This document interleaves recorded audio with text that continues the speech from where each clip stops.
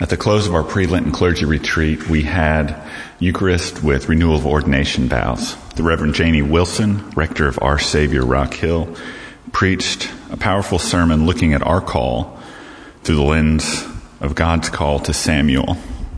Hope you enjoy this sermon on this edition of Make, Equip, and Send, the stories that shape EDUSC.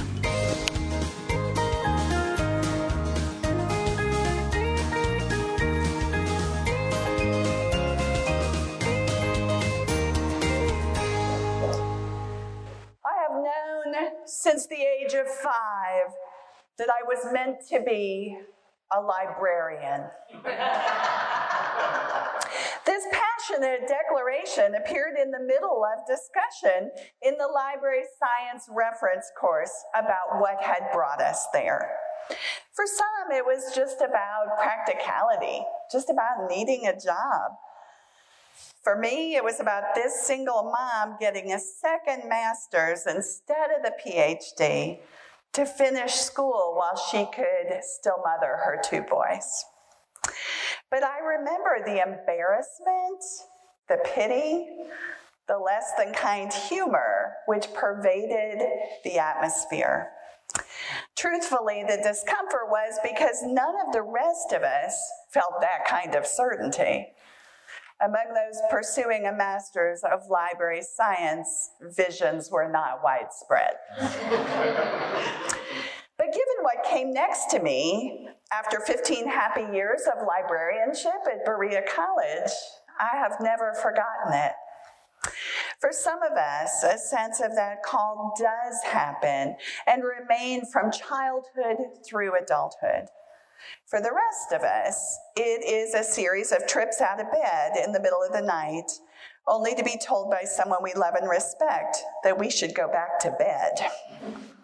And yet somehow that pull towards teaching and healing in the towns and villages, of doing the work of the Lord on a daily basis, refuses to stay under the covers.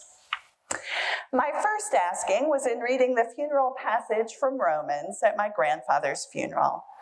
I was the grandchild chosen by the priest at the Episcopal Church home to read, and I was hyper aware of her ministry, that she spent all this loving time with the family so that she could preach with honor and truth about someone she had barely known, and he was a remarkable man. And when it came time to read, the Holy Spirit came through like an express train. The voice was not entirely mine. I think I might want to explore this, I said tentatively on the phone to my mother. Silence. Are you crazy? She responded. You still have 3 children at home and a husband who needs you to be there for him. You have no business doing anything like this. Go back to bed. Some years passed. Samuel was perhaps lucky to get this down to a single night. My beautiful mother died of autoimmune complications at the age of 64. In the counseling which followed, I realized her words to me were more a reflection about regret for her own choices and wanting me to feel better about mine. Divorced with 5 children less than my 8 years, she moved back in with her parents and her grandmother in order to pursue pre-med and medical school. She never married again and was one of only 4 women in her University of Louisville medical school class of 200 students. She was brilliant and successful and groundbreaking, but there was a price. And she did not take into account my support network or my past decision to be a librarian. My amazing spouse was incredibly supportive when God knocked again. Shannon had perused his own call in college and discerned again the strong pull to remain a committed lay person. Perhaps I went through all that to support you now, he said, valiantly refusing to glaze over at what the logistical and financial obligations might be. But early in my process, Our warm and charismatic rector stood in the pulpit and announced he was seeking a divorce. Y'all know what that meant. Go back to bed. But call that is true cannot really be denied. Even Eli came out of his torpor the third time because Samuel did not yet know the voice of the Lord. Eli, in his fading time of ministry, in the absolute wreck of his house, became a bridge to the new power which Samuel's ministry would bring. God will always work through the devastation for good, something we tend to forget when things are crumbling around us. God sent an angel in the form of a deacon. Lois refused to give up, and so, well, here I am, bravely and humbly sharing my thoughts with you at the request of our bishop. Thank you, sir. I admit I'm a middler of sorts. Some of you are renewing your vows for the very first time, and others have been doing so for decades. But what can be remarkable is the chance to look at them outside this formal renewal. Some of you were at Canuga when our group talked about stewardship and whether or not rectors knew what parishioners gave. As you may remember, Bishop Waldo beseeched us to consider looking at financial records in pursuit of seeking deeper pastoral relationships. Even though I was afraid, after months of prayer, I changed my practice. So I want to share 2 examples of what happened next. The first was a young single mother, someone close to my heart experience, who was literally in tears at the annual meeting because she felt she had not given enough. With my arm around her, I was acutely aware that I might have dismissively said, "Oh, it's okay, I never know anyway."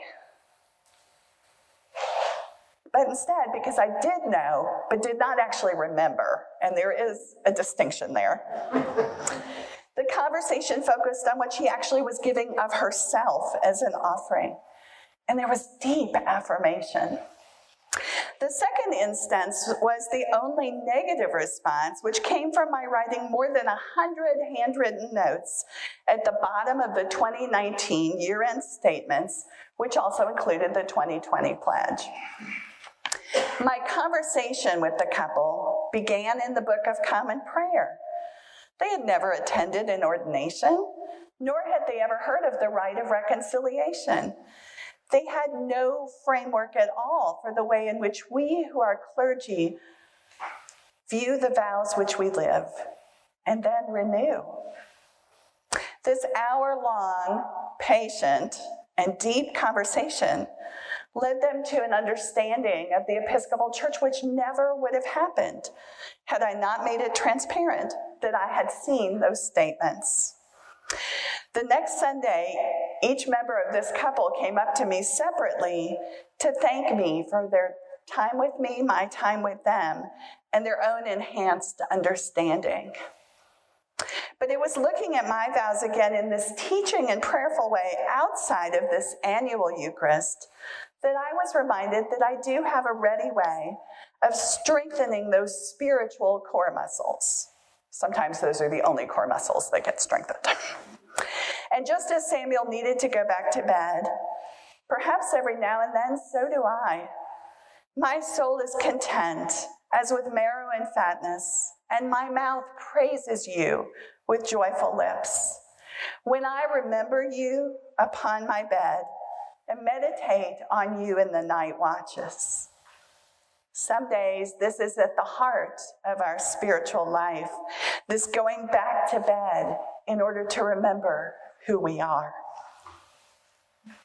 And so today, in the context of rest and renewal, we know we can state with holy hope, I am a missionary. I am a deacon. I am a priest. I am a bishop.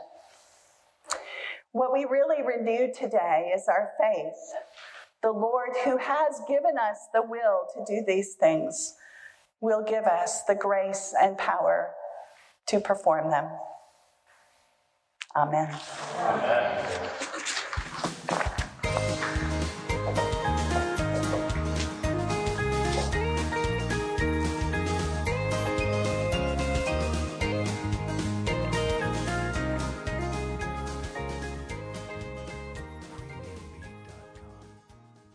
Our help is in the name of the Lord, the maker of heaven and earth.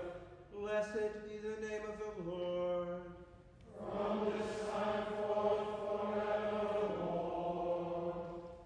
The blessing, mercy, and grace of God Almighty, the Father, the Son, and the Holy Spirit, be upon you and remain with you forever.